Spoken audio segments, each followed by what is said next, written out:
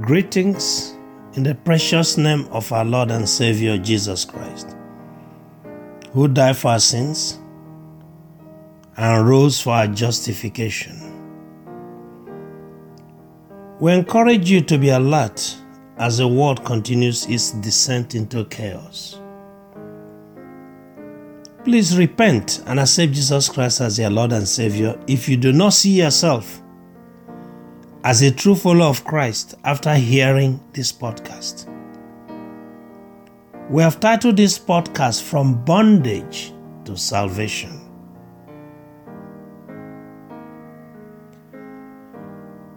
Are you aware that there are two kingdoms in this world? Just two. The kingdom of God or the kingdom of heaven, and the kingdom of darkness. So you ask, where does the world belong? The world belongs to the kingdom of darkness. I did not say so, God's word said so. 1 John chapter 5, verse 19. We know that we're children of God and that the whole world is under the control of the evil one. That means everyone on this earth, with the exception of those who have been washed by the blood of the Lamb of God, is a citizen of the world, a world that is under the control of Satan, the king of the kingdom of darkness. That means all the citizens of the world are in bondage. They are being held captive by Satan. All, I said, with the exception of the citizens of the kingdom of heaven. Who are those citizens of the kingdom of heaven? Those who have been washed by the blood of the Lamb of God are the only ones who are citizens of the kingdom of God.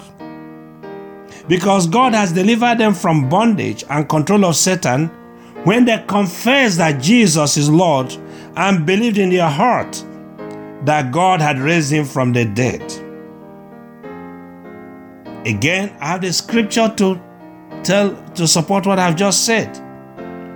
For he raised us from the dead along with Christ and seated us with him in the heavenly realms because we are united with Christ Jesus. This is taken from Ephesians chapter 2 verse 6, New Living Translation.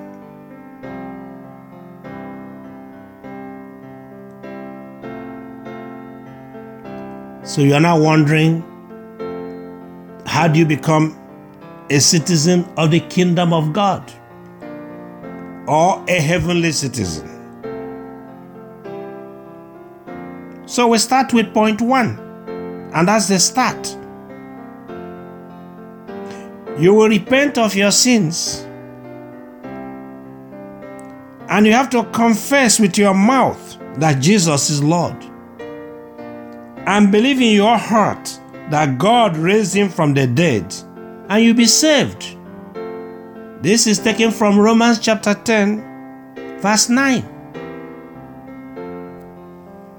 Immediately you make the above confession, acknowledging that Christ died for your sins.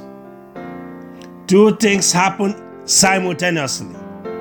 Number 1, God delivers you from Satan's control and from the kingdom of darkness. Then the Holy Spirit recreates a new spirit from the previously dead one. This renewed spirit is now alive to the things of God. And it's at that moment you say and know that you are born again. As heaven rejoices, darkness wails, because darkness has lost one of their citizens. Heaven rejoices because it has gained a citizen. But it does not end there. Immediately you have been rescued by the Lord Jesus Christ from the pits of darkness. Satan begins to plot how to ensnare you and bring you back into his bondage almost immediately. He will use family and friends to dissuade you at first. Where that fails, and you begin to attend a church or go to a fellowship, he will use false brethren in that church or ministry to mislead you through feeding you false doctrines. However, Satan will not bother you if you choose to attend a counterfeit church, because some, after being born again, go to places where they die again. Which one is a counterfeit church? Any church that does not follow the teachings of the Lord Jesus Christ is a counterfeit church. Counterfeit churches belong to the kingdom of darkness, even if they present themselves as presenting the gospel of the Lord Jesus Christ. But if really you are going to a church where the Holy Spirit is active, be prepared for shunning by family and friends and spiritual attacks. Praise the Lord. So the question then will be, somebody says, I'm a Christian. Another one says, oh no, I'm a born-again Christian. Another one says, I am a follower of Christ. How do you know which is which? Isn't a true follower of Christ a Christian? Of course, a true follower of Christ, a Christian, is also born again, but he's also following after the steps of the Lord Jesus Christ. Now, let's look at what the world says. Estimates put the number of Christians in the world at about 2.2 billion. You know, those who say they're Christians. We're not quarreling with that number. Good.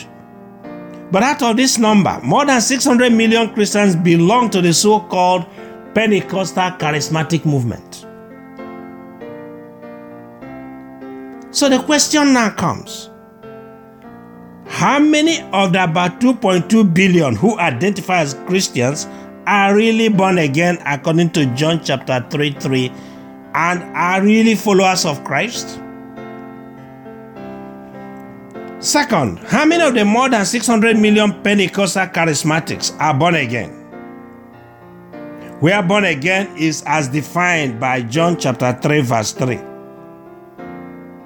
You have accepted Christ as Lord and Savior in John chapter 1 verse 12.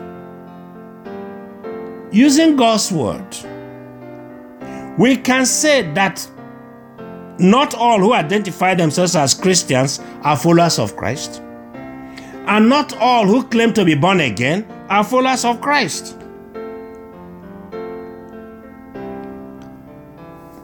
We see in God's word in Romans chapter 9 verse 6 says, well then, has God failed to fulfill his promise to Israel? No. For not all who are born into the nation of Israel are truly members of God's people. I repeat, Romans chapter 9 verse 6. Well then, has God failed to fulfill his promise to Israel? No, for not all who are born into the nation of Israel are truly members of God's people. I want you to substitute the following. Or let me make the substitution for you. I'm going to reread this verse with a substitution.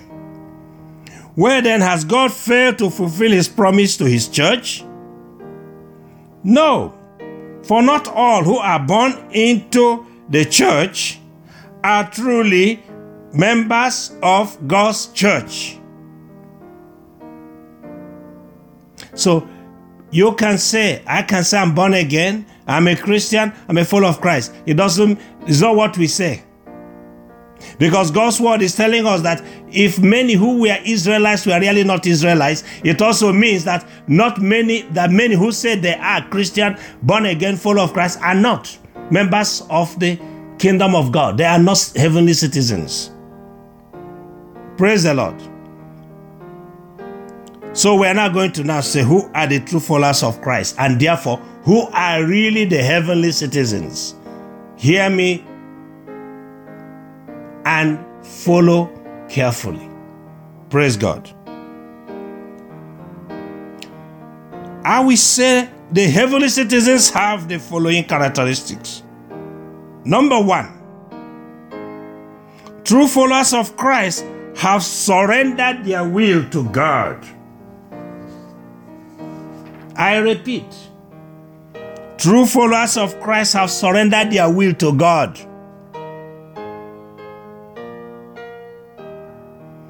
True followers of Christ understand that they must obey their Lord and Savior in all matters. And that for them to walk the walk, they must surrender their will to God, just as Christ did while on earth. If we have to follow after Christ, we must do as he did. Christ surrendered his will to his Father while on earth. Therefore, we must also surrender our will to God so long as we are in this flesh. And I have the biblical justification for that. John chapter 5 verse 30, New Living Translation. Christ said, I can do nothing on my own. I judge as God tells me. Therefore my judgment is just, because I carry out the will of the one who sent me, not my own will. That's the first characteristic of a heavenly citizen. Not whether you say you're a Christian, you are born again, you're a follower of Christ. No. We're talking about heavenly citizens. Number 2, heavenly citizens understand that the new life belongs to their Lord. The new life belongs to their Lord and Savior. Many of us, after confessing Jesus is Lord, erroneously believe that they don't have to make drastic lifestyle changes. They fail to understand that the new life has been purchased with the blood of the Lord Jesus Christ, and that life now belongs to God. Therefore, they can no longer live as they like, if truly we have believed. Hear this scripture, 2 Corinthians chapter 5, verse 15, New Living Translation. He died for everyone, so that those who receive his new life will no longer live for themselves. Instead, they will live for Christ, who died and was raised for them. You've just listened to the first part of this message series. To continue listening, download the next episode.